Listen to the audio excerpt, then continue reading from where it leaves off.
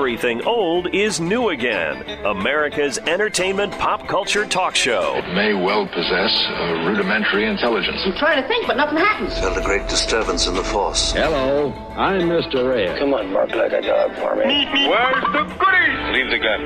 Take the cannoli. I bet you wouldn't have done anything like this if Mom and Dad were here. You filthy criminal. Excuse me while I whip this out. Go ahead. Make my day. Here are your hosts, Douglas Viviani and David Cohen.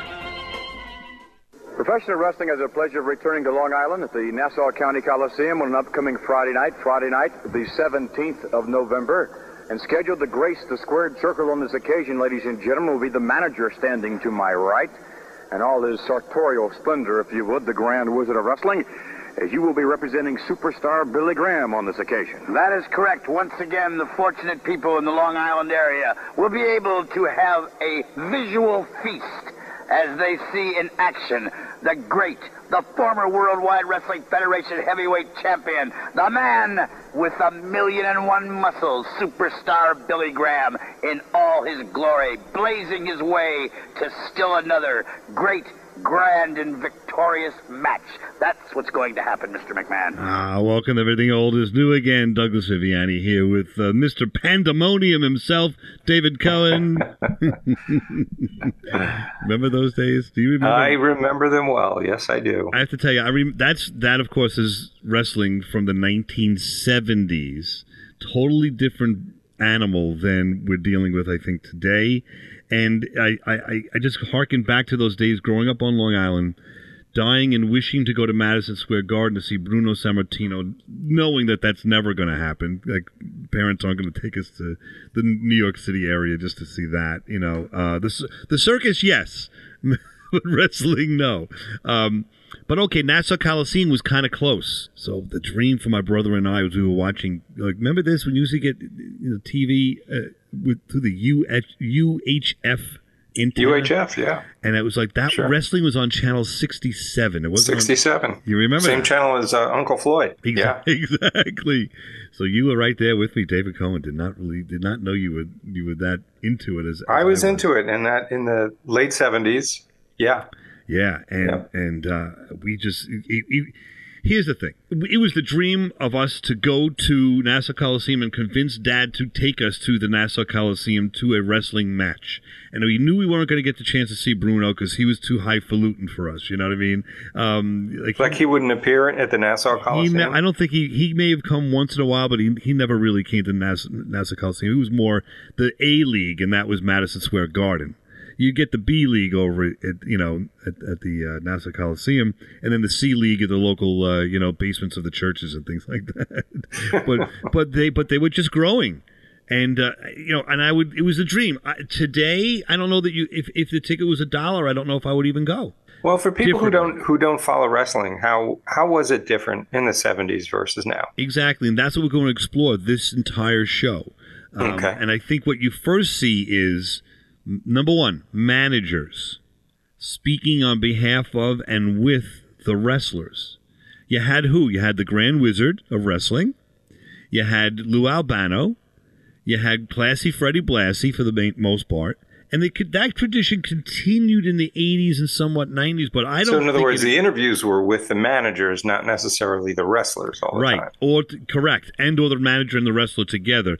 But it was like a soap opera. Those managers, you got to know who they were. So even if their client, so to speak, their wrestler moved on to another territory and they brought somebody else in, you had the manager. There was consistency there, if that makes sense, right? Yes. In today's world, I don't even know that they have. I'm not really a big fan now, so I look on the outside looking in, but I don't really see, other than this guy Paul Heyman, I don't see any managers of wrestlers now. Now, these are little things, like we've talked about baseball in the past, and how it's changed. These are little erosions to me. We're going to bring them out. Little erosions of what we fell in love with and what there is now. And maybe kids are falling in love with it now, but I'm just talking about, to me personally, it's lost everything that it used to have. Part of it was the invincible champion. Like, you had Bruno Sammartino. Bruno Sammartino never lost. Well, he did, but he lost non-title matches and disqualification, so the title didn't change. Right. Does that make sense? But when you saw him on TV, at least, he never lost on TV. Well, that's where I saw most of the wrestling. I was going to say, but we barely, you'd never see him on TV. It was closed circuit TV. You didn't really see those matches from Madison Square Garden. I think because you had cable early on. Yeah. Yeah, I didn't have that. So maybe you could see him from Madison Square Garden. It's a good point. I never could. But yeah, he was the juggernaut. You had the evil empire, like the Yankees, right? I mean, only more so. He never lost that title for 11 years. But he was a good guy originally. Bruno was always a good guy. Always the good Always was a good guy? Yeah, always. Okay. Here he is responding to superstar Billy Graham. We'll talk about this in a minute. Ladies and gentlemen, in Madison Square Garden this Monday night, Bruno Sammartino to my right opposes superstar Billy Graham. I'm quite certain you are hoping for victory in your return to the Garden this Monday. I am most definitely hoping for victory. I feel victory, Vince. I feel it in my bones and every muscle in my body. But most important, Vince, I can't wait for these 2 days because it seems like 2 months away. I am so thrilled, so absolutely thrilled out of my head to be going back to Madison Square Garden in front of all those beautiful people that have supported me for so many, many years. I hope that I can give them one gift to eliminate this thief from professional wrestling. I'm thrilled to death, Vince. As far as the accusations hurled by Superstar and that you're not the same man you were at one time? I'm going to show him that I am 3 times the man that he is, and I'm going to show him that I'm in better shape than I've ever been in my life because I completely dedicate myself to my profession, especially when I got to meet the likes of him. Bruno Sammartino appearing this Monday night in Madison Square Garden against Superstar Billy Graham.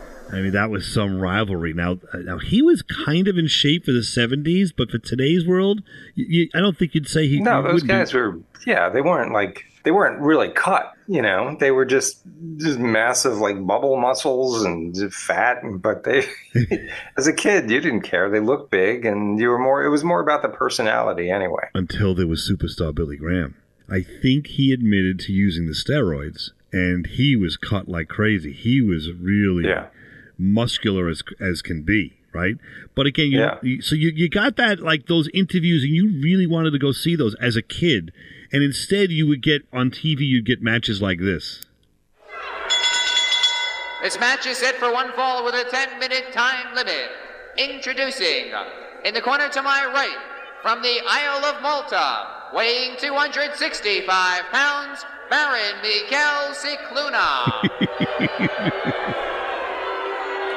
And his opponent, 253 pounds, from Philadelphia, Pennsylvania, Special Delivery Jones. Special Delivery Jones. Come on, man. He was great. Remember Ivan Putski? This should be quite a match. Yes, we'll talk about Putski. I definitely have Putski for you. SD Jones, man. He used to come out with those like white tights, the shorts. But then those guys were on TV, but I knew more about them than I did about Bruno Sammartino. Exactly my point. You would get those guys. Like Baron Miguel Cicluna, this is 50 years later. Whatever. I still remember that he's from the Isle of Malta. I mean, and I don't think he ever won a match. Baron Miguel Cicluna. Probably not. He was. But then they would always have the patsies, the guys who you knew were going to lose. You never heard of them before, like, Joe Smith, and he'd come out and run around the ring and adjust his shorts, get all psyched up for it. Then Ivan Putski would come and like just destroy him. Exactly. Yeah. Or you would get Larry. It was like Larry Jones or something. He was like the Washington Generals against the Harlem Globetrotters. And you knew what was going to happen. Exactly. And their hello was always like, would you put their fist in the air, like that was their. That was their thing. Yeah, they had no fan base. No one knew who they were. Right. And then, and the title match or the great match for that day on UHF might, like, you'd go through all of those matches we just mentioned, and then you'd get this one. It's not bad. Strongbow on his feet now, ladies and gentlemen. Whip to the rope, shoulder block. Fuji goes down. Strongbow is on the warpath. Mr. Fuji against Strongbow. But there's something. Uh-oh. There's definitely something there in the right hand. The foreign object. The foreign object. Willie, the referee, checking the tights now, and once again, the pass and the pass back. Apparently, Tanaka still has it in his right hand. So between Fuji and Tanaka, they're passing something back and forth. On the outside. And whatever it was Tanaka had, I believe he raked it into the face of Peter Maivia.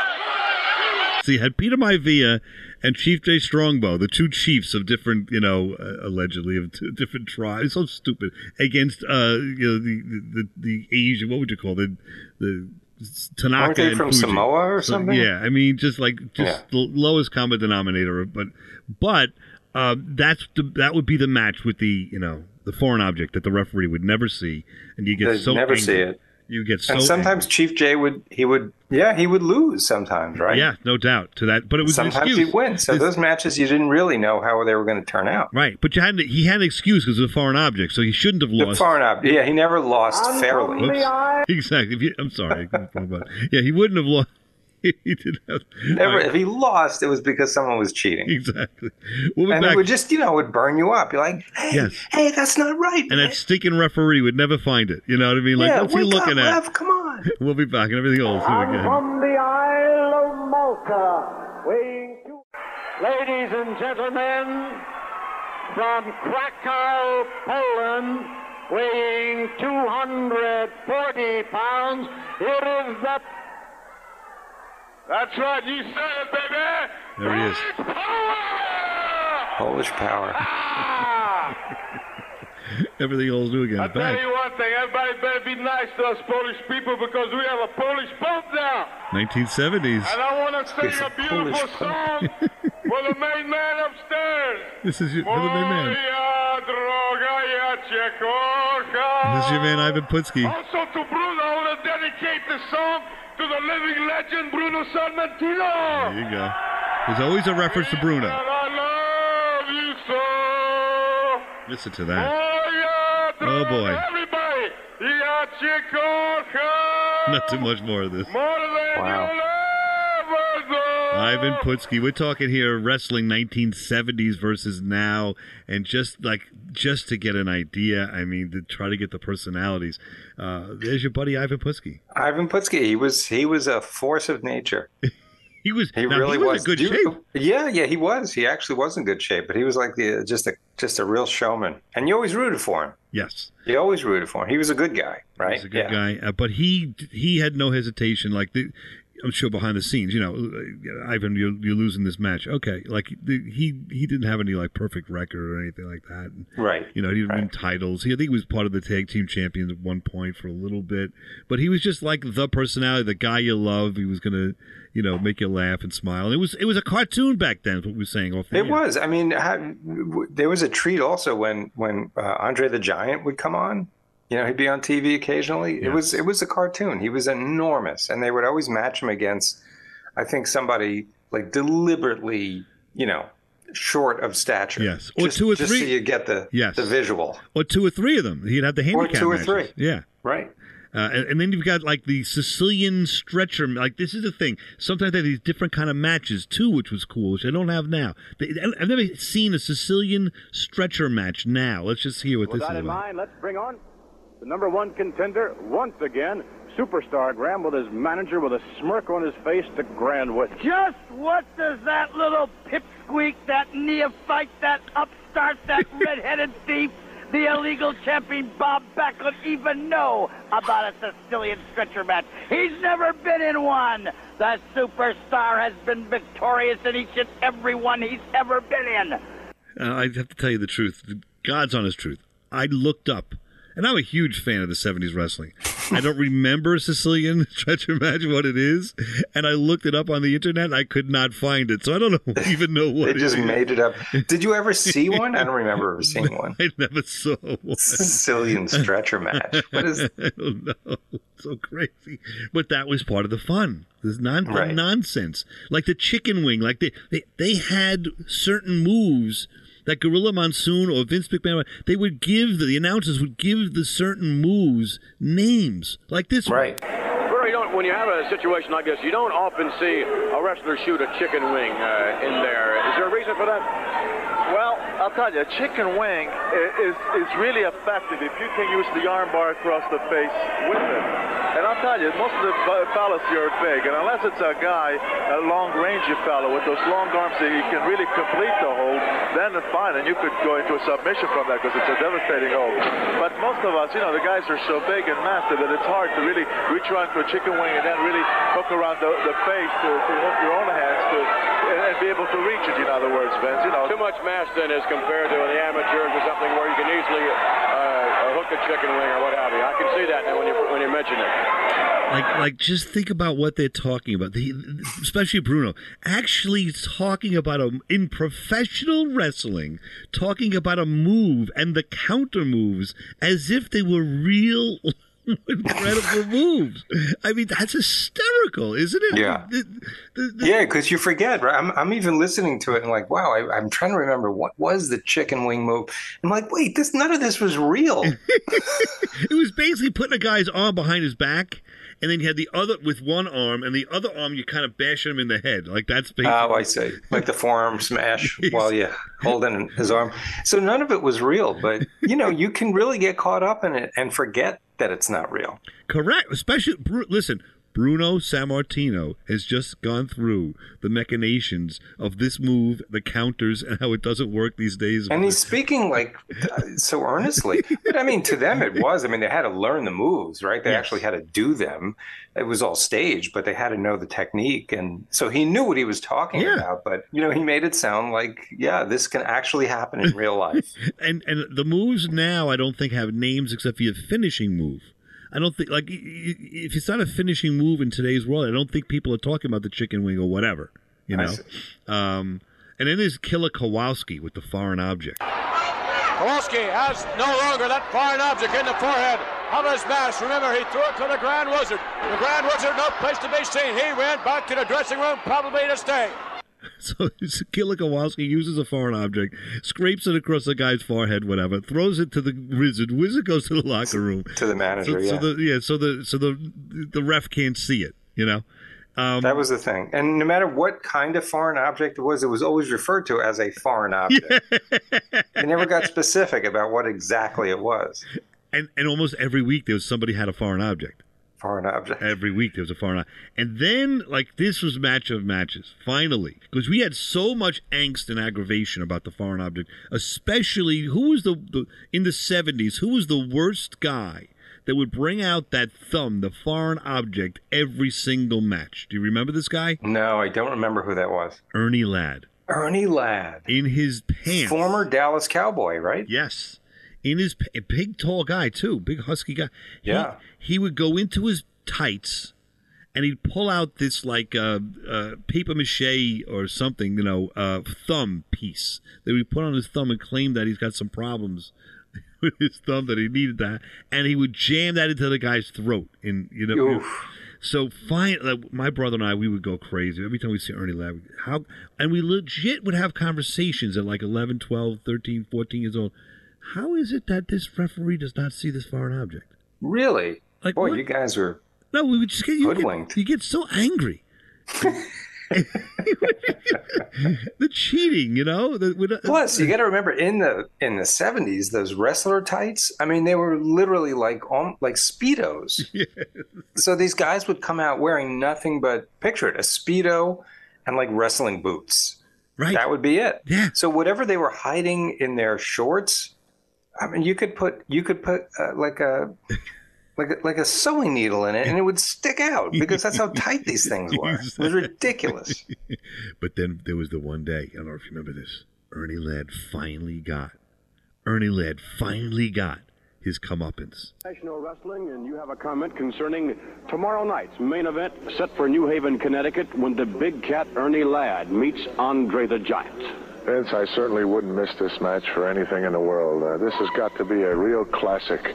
Andre the Giant, 7'4", well over that 400-pound mark, and Ernie the Cat Ladd, unbelievable, 6'9" or 6'10", well over that 350-pound mark. This is the type of match where one of these individuals is going to get hurt and get hurt serious, because everything you do in that ring is doubly compounded because of the size of these two men.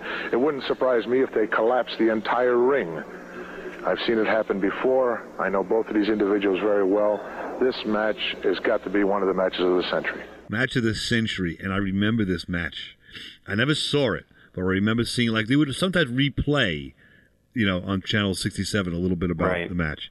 And little clips. So I remember seeing Ernie Ladd take out the foreign object, and Andre would have nothing of it. He literally took Ernie Ladd's thumb and put Ernie Ladd like to his back, back to stomach, whatever, and he used the foreign object on Ernie Ladd. Oh wow! To end all the shenanigans with the foreign object. Thank God for Andre to carry the day. He put an end to it, and I assume Ernie Ladd never used it again. I'm sure he used it like the week after. But I mean so I don't know. I know that it's such a small thing, but these little things, just the moves, the description of these moves, the foreign objects, the manager's interviews. Like if you really look at it, a lot of that's and those. By the way, those interviews seemed to be off the cuff. There was no script. They would just and I have a lot on that coming up next when we get back. But some of the managers were really colorful. Who was the one who started calling people pencil neck geeks? Yeah, that was Classy Freddie Blassie. Classy Freddie Blassie. The fashion plate of wrestling. He would always have a nice outfit on. That's right. Pencil neck geeks. And so when we get to our stick around, because the last section of our show, at some point they did Manager of the Year. I think it was 1977. I have some stuff on that you're gonna laugh. There's no doubt you're gonna laugh. Let's return though. When we return, let's talk about the anatomy of a rivalry. I'm going to show you how a rivalry, and it was the typical thing that would happen. It happened a lot of times, but between Rocky Maivia and Bob Backlund, how an amazing rivalry was built up, and I'm not sure this kind of stuff happens now, either good or bad. It's just a totally different animal now. So let's take a look at that when we get back right here on Everything Old is New Again, talking all things wrestling from the 70s versus now. Hi, this is Walter Koenig, and you're listening to Everything Old is New Again with Douglas Viviani and David Cohen. This is Terrence Winter, writer and executive producer of The Sopranos, creator and executive producer of Boardwalk Empire and The New Vinyl on HBO. And you're listening to my friends Douglas Viviani and David Cohen on Everything Old is New Again. Hey, it's Dr. Peter Weller. I'm here with my friends David Cohen and Douglas Viviani on Everything Old is New Again, one of my favorite shows. And I may not be the most interesting man in the world, but I'm one of them. Hello, everyone. I'm Dee Dee Sorvino, co-author of Pinot Pasta and Parties, along with your favorite good fella, Paul Sorvino, and we are here to tell you that you should be listening every day, all day long. Wake up to it and sleep with it. Everything Old is New Again with Douglas Viviani and David Cohen. Hi, this is Paul McGann, the 8th Doctor, and you're listening to Everything Old is New Again. This is Bobby Clark for Everything Old is New Again, and a nostalgic look to the future. Now, back to America's entertainment pop culture talk show. Everything Old is New Again with Douglas Viviani and David Cohen. Now we're going to talk about the living legend. I'm glad this match. I'm glad for that. You know why?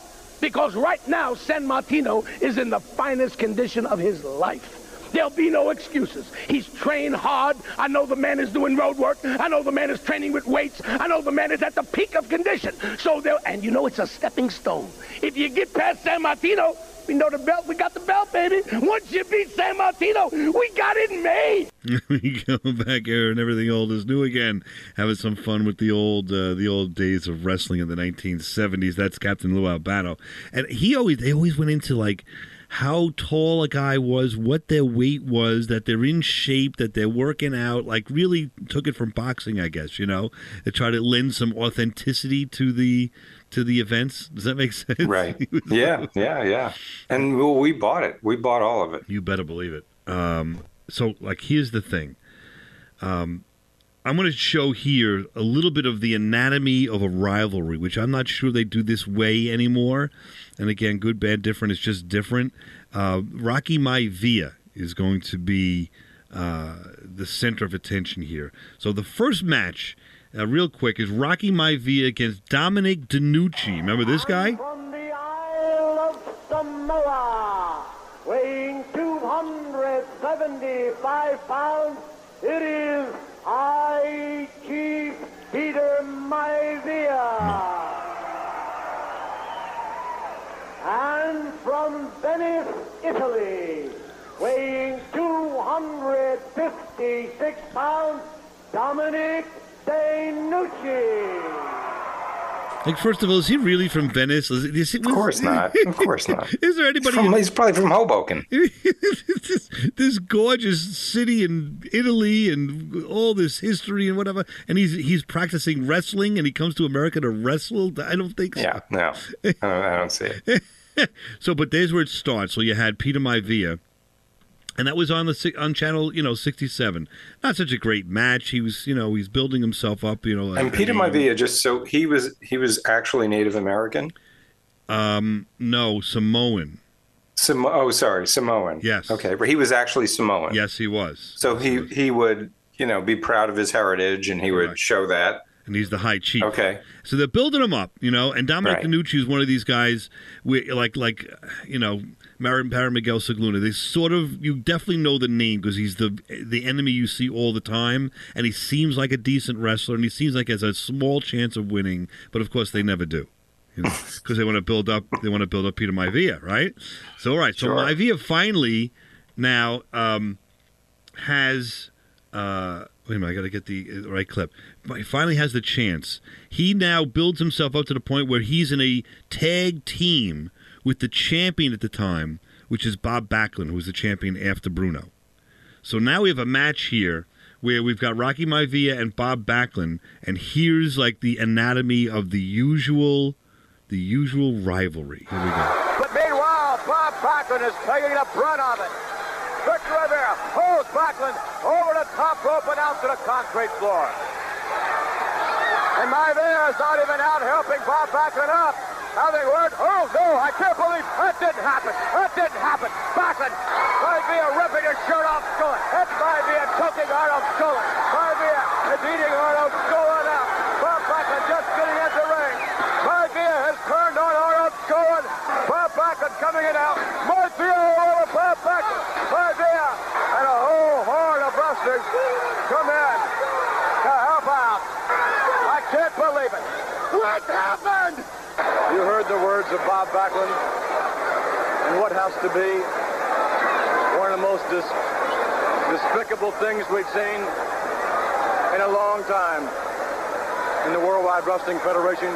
Peter Maivia turning on Bob Backlund. There we go. So the usual routine. So Bob Backlund was thrown out of the ring or something, and his tag team partner jumped in and started beating on him, basically. No, it's sort of that. What it was, Backlund was being double teamed by the other two. Like, he was in the corner. So the one guy was out of the ring, the other guy's in the ring. They're both double teaming Bob Backlund. So usually your tag team partner will then let go of the rope, come in. Yeah. So the tag team partner was Peter Maivia for Backlund. He came in. But he joined in the melee and started beating up on. Yeah. First, he wouldn't do anything for a while, and then he let it happen. And they're questioning, why is he letting it happen? And then he goes in and beats up his own partner. And then there's Bob Backlund. What happened? What's going on? Despicable, as they said, despicable act. But the pandemonium. The thing I loved watching on TV was when the other wrestlers would run into the ring in street clothes from the locker room, quote unquote, because they had to stop this horrific thing that was happening in the ring. Exactly. That was crazy. Exactly. But that was nice. You got a little bit of justice then, Yeah. You see Ivan Putski coming out in jeans and a shirt, like street clothes. It was great. Exactly. All right, so now here's an explanation now later on. It's because we're still going into the rivalry now. The rivalry just started between Maivia and Backlund. Now, why did Maivia do that? Why did he do that? Freddie Blassie's going to tell you why. And this is the man who on the 20th of November in Madison Square Garden will oppose Bob Backlund for the championship. Your explanation, please. I have no explanation whatsoever, Mr. McMahon. But I know one thing, that I've got this Backlund where I wanted him to be. Backlund, look forward. And you look straight at me in the eye when you're facing me in the garden. Because of what you did in the past, you used me and your manager. No more. Because this time, I'm going to teach you a lesson that you have never been taught before. Maivia attempting to teach Bob Backlund a lesson in Madison Square Garden. How about that? That's from my VM sub. I misspoke that. I pressed the wrong. I don't know what happened to the clip. I had a clip of Freddie Blassie. Here it is, explaining. Here's Freddie just to back that up. McMahon, this is a wrestler's been reborn again. Talking about Peter Maivia. You know, for weeks and weeks I've been talking to him, showing him, telling him what has been happening to him right along. He could not see it, but finally he's seen the light. Finally he's seen light. That Backlund was using him, just like Chief Jay Strongbow used him. And I finally made him see the light. Blassie's charm finally made it paid off. Backlund using it? He took him as a tag team partner so he wouldn't have to wrestle him as an individual and defend his title. And Blassie's charm finally paid off. That is spelled charm, M-O-N-E-Y. Just like all the rest of these guys have fallen in line. First Spears Therion, they said it couldn't be done. And Blassie's charm, M-O-N-E-Y, paid off. And then I took Victor Rivera out of the welfare line. And that charm paid off again, M-O-N-E-Y. And now it's paid off again by Savage Samoan. Chief Peter Maivia. Now we want Tony Gurria, Larry Zbyszko, Dominic DeNucci, Dino Bravo. And then we want the rest of those pencil neck geeks. Chief Jay Strongbow, that hypocrite. That's who we want. That's right, dude. He's the one that started all this rigmarole and tried to sideswipe this Samoan. The Samoan, he's a very gentle soul. He should have been told. And I was the one that told him to see the light. That's why he joined Blassie's army. He's now in my army. He should have been told what? Did you get? It was a soap opera. But they built it up. Like Freddie Blassie gave that interview, and then Maivia and Backlund had a match in Madison Square Garden. Like, this was built up over months on TV, right? And then you're so riled up. My father saw this, and he said he finally decided, I'm going wrestling with you guys. This really? This angers me. This guy angers me. And Freddie Blassie was just so great, just sticking it in your face, you know. Yeah. But I love that he has his own army. He's building up a corral, so to speak. He says at other times of his wrestlers, a stable. That was really what he calls it. My stable of wrestlers. And almost before the NWO, if you remember that group, you know, a group of wrestlers would stay together, so they would follow one particular manager. But after all that, did we figure out what was the reason that Peter Maivia got so upset? What wasn't he told? What was he being used? He was being used because he didn't want to. Because the other guy didn't want to, like, face him in the ring? Right. So he became his tag team partner instead? Right. That was the You never questioned it. You wanted to go. After all that rigmarole, he calls it? Yeah, you didn't care, like, why it happened or what the reason was, but it happened, you know, and that's what you were into, and you wanted to see the bout. Yeah, you turned on Bob Backlund. You turned on him. That was the worst thing you could do. Was turn on your tag team partner. That was, and they didn't hesitate by putting, like, I don't think they do it now. The champions, like Roman Reigns or whoever, do they get into a match where they're a tag team partner of someone? I'm not so sure. I'm not sure that it happens too much anymore. You know, because that's really where the rivalries come from. Is where you turn on the guy and you manage. I mean, you know, what other drama can you have in wrestling? I mean, what's the word I'm looking for? You need revenge, but over something that happened, which is like you become a turncoat, right? Yeah, there's nothing worse. It's just the human drama that goes back to Shakespeare. It's great. they tap into that, and you know, you're at home. Betrayal. That's the word I was looking for. This son of a gun. He just betrayed. He betrayed. You know, Bob Backlund, and therefore he betrayed me because I'm a Backlund fan. He's our champion. He's a good guy. Exactly. We'll come back and talk about the managers and their role and who was manager of the year, or at least in the running for manager of the year, 1977. Everything old is new again. This is Everything Old is New Again, America's entertainment pop culture talk show with Douglas Viviani and David Cohen.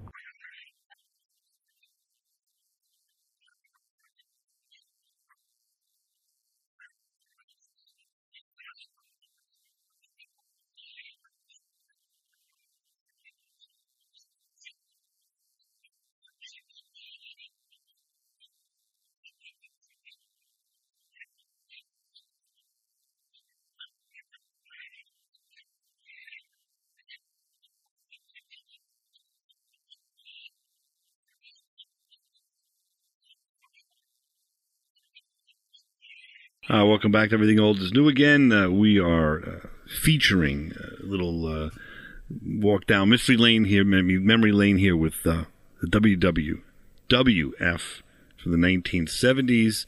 Little promo there for the Nassau Coliseum. I played on because that's local for us.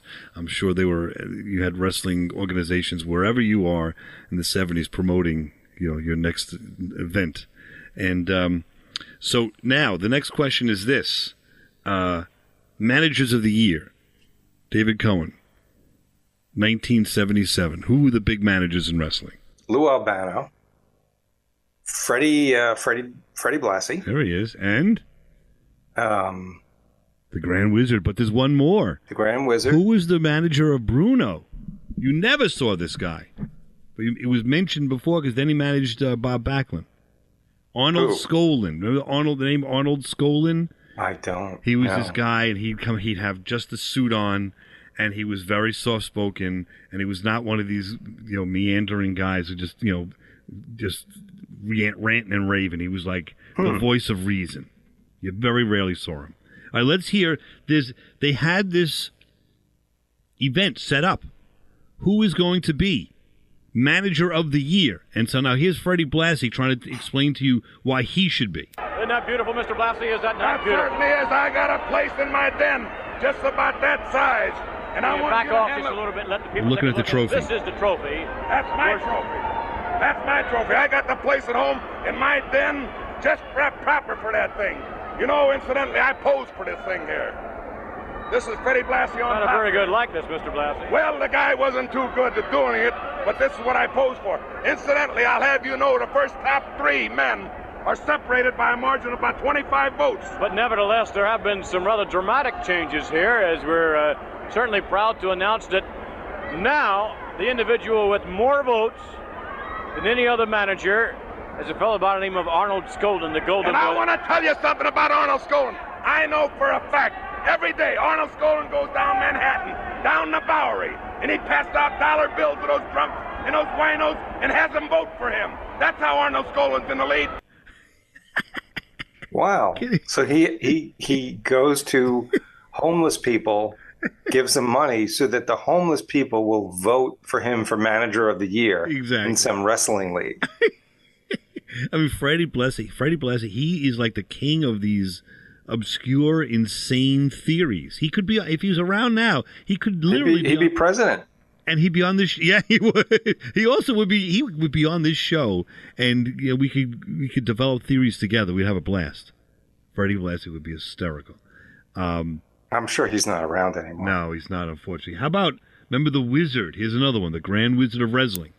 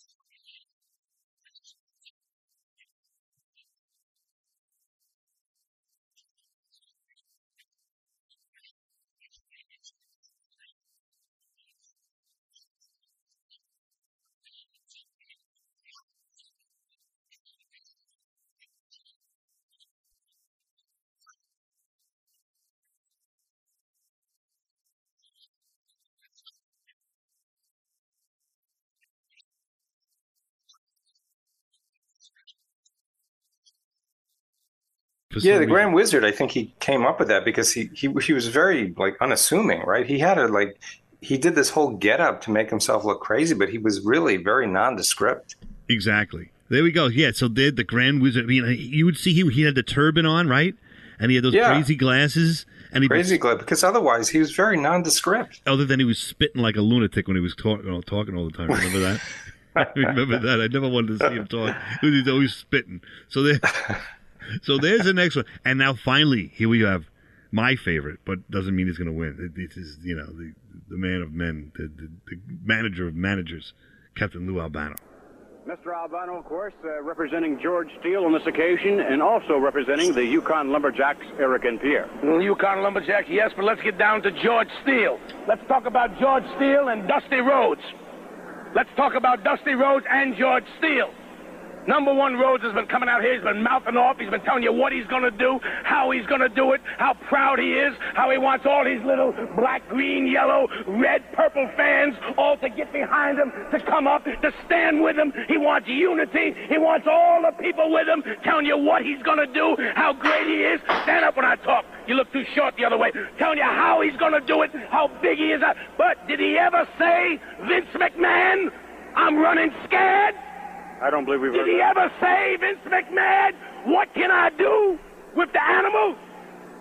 I'm sure that's Did he ever say, Vince McMahon, what can I do? Did he ever say that? I'm sure that has certainly crossed. Did he ever say, Vince McMahon, where can I turn to? Where can I hide? Lou Albano. Did he ever say, Vince McMahon, can I win the match? That sounds familiar. We've actually seen that happen with Barbecue Guy and Fondue Guys once in a while. We won't let them get a word in edgewise. But, yeah, the interviews are not the same. Managers are not the same. Who's going to win that? Of those three, or Arnold Skol and David Cohen, who do you think is going to win that? Manager of the Year. Uh-oh, I don't hear you. Lou Albano will win. All right. Well, that's a prediction that we will pay off next week when we get back. We're going to continue talking all things wrestling from the 70s and see who won Manager of the Year 1977. How about this? This is something I never really saw until, much later, but I always heard about this happening in Madison Square Garden, the steel cage match. In the 70s. So the type of matches was so cool. Here's a little piece of Sammartino against Koloff. What's his name? Ivan Koloff. Suck over in the corner ring, and Sammartino makes his way to the outside. Koloff again crouches down in the ring in the corner. He's all done. Sammartino goes through the steel cage, and it's all over. And the fans go absolutely berserk. So that to me was really, actually, of all these kind of crazy matches, that steel cage match was really a mystery to me. The rules and all that, what was it about? And once I found out, I thought it was the coolest thing. So what are the rules? Remember the rules for steel cage? I don't. Oh, No. my God. Well, I don't. It's a steel cage without a top on it. So if you climb up to the top of the steel cage and get out and climb back down, you win. Yeah, you got to get out of the cage through the top. Or I think that there's a lock on the door, and you've got to use the key to unlock the door, which when you're doing that, your back is to your opponent so you can get, attacked if you're not careful. But if you open the door and then walk out of the steel cage through the door, you also win. Okay. And so, that was like Bruno's thing. He would do the steel cages. But the thing is, do you remember Bruno? Like, he's so popular. And he's the champion for so long. Do you remember what his moves were? Like we know the Rock's moves, and we know, all these different all these different wrestlers, what the finishing move and all this. What was Bruno known for? Did he have one? He did. You ready for it? Probably the most boring move on the planet. Superstar rolls him over, down for one, on the two. Superstar right back on Sammartino. Sammartino to the ropes, coming off into a bear hug now. Sammartino appears to be going limp. We may have a submission here on the part of Sammartino. If we do, it would be the first time in Sammartino's career. The bear hug. He literally would bear hug a guy until the guy was gave up, or was out of breath or whatever. That was it. The test of strength was the only other one, with the hands, the fingers in the air, fingers to fingers. That's right. Those were the two things that Bruno would do all the time. And man, compared to now, Bruno, you got to watch these matches. They do build what would you say? They do build up to a climax, but they're not like these matches today where they're jumping off the high ropes and all this. So you look at it, you go, how could this guy have been champion? But he knew some moves, this and that, but it was the bear hug. That was Bruno's maneuver. The bear hug. Because his biceps were so strong, he'd squeeze the air out of you. He would squeeze the air out of you. Yeah. All right, so what can I tell you? That could hurt. It could hurt. And it could also end your career, as they always used to say. All right, we'll be back next week. We'll take a visit to the Nassau Coliseum because my dad wants to now take us. He's so infuriated with Rocky Maivia and turning on Chief Jay Strongbow. It's time to go to the Coliseum and support WWF Wrestling in the 1970s. And we'll also find out who was Manager of the Year. 1977. We'll find out. So come on back. Everything Old is New Again, and you'll continue some investigation into WWF 1970s.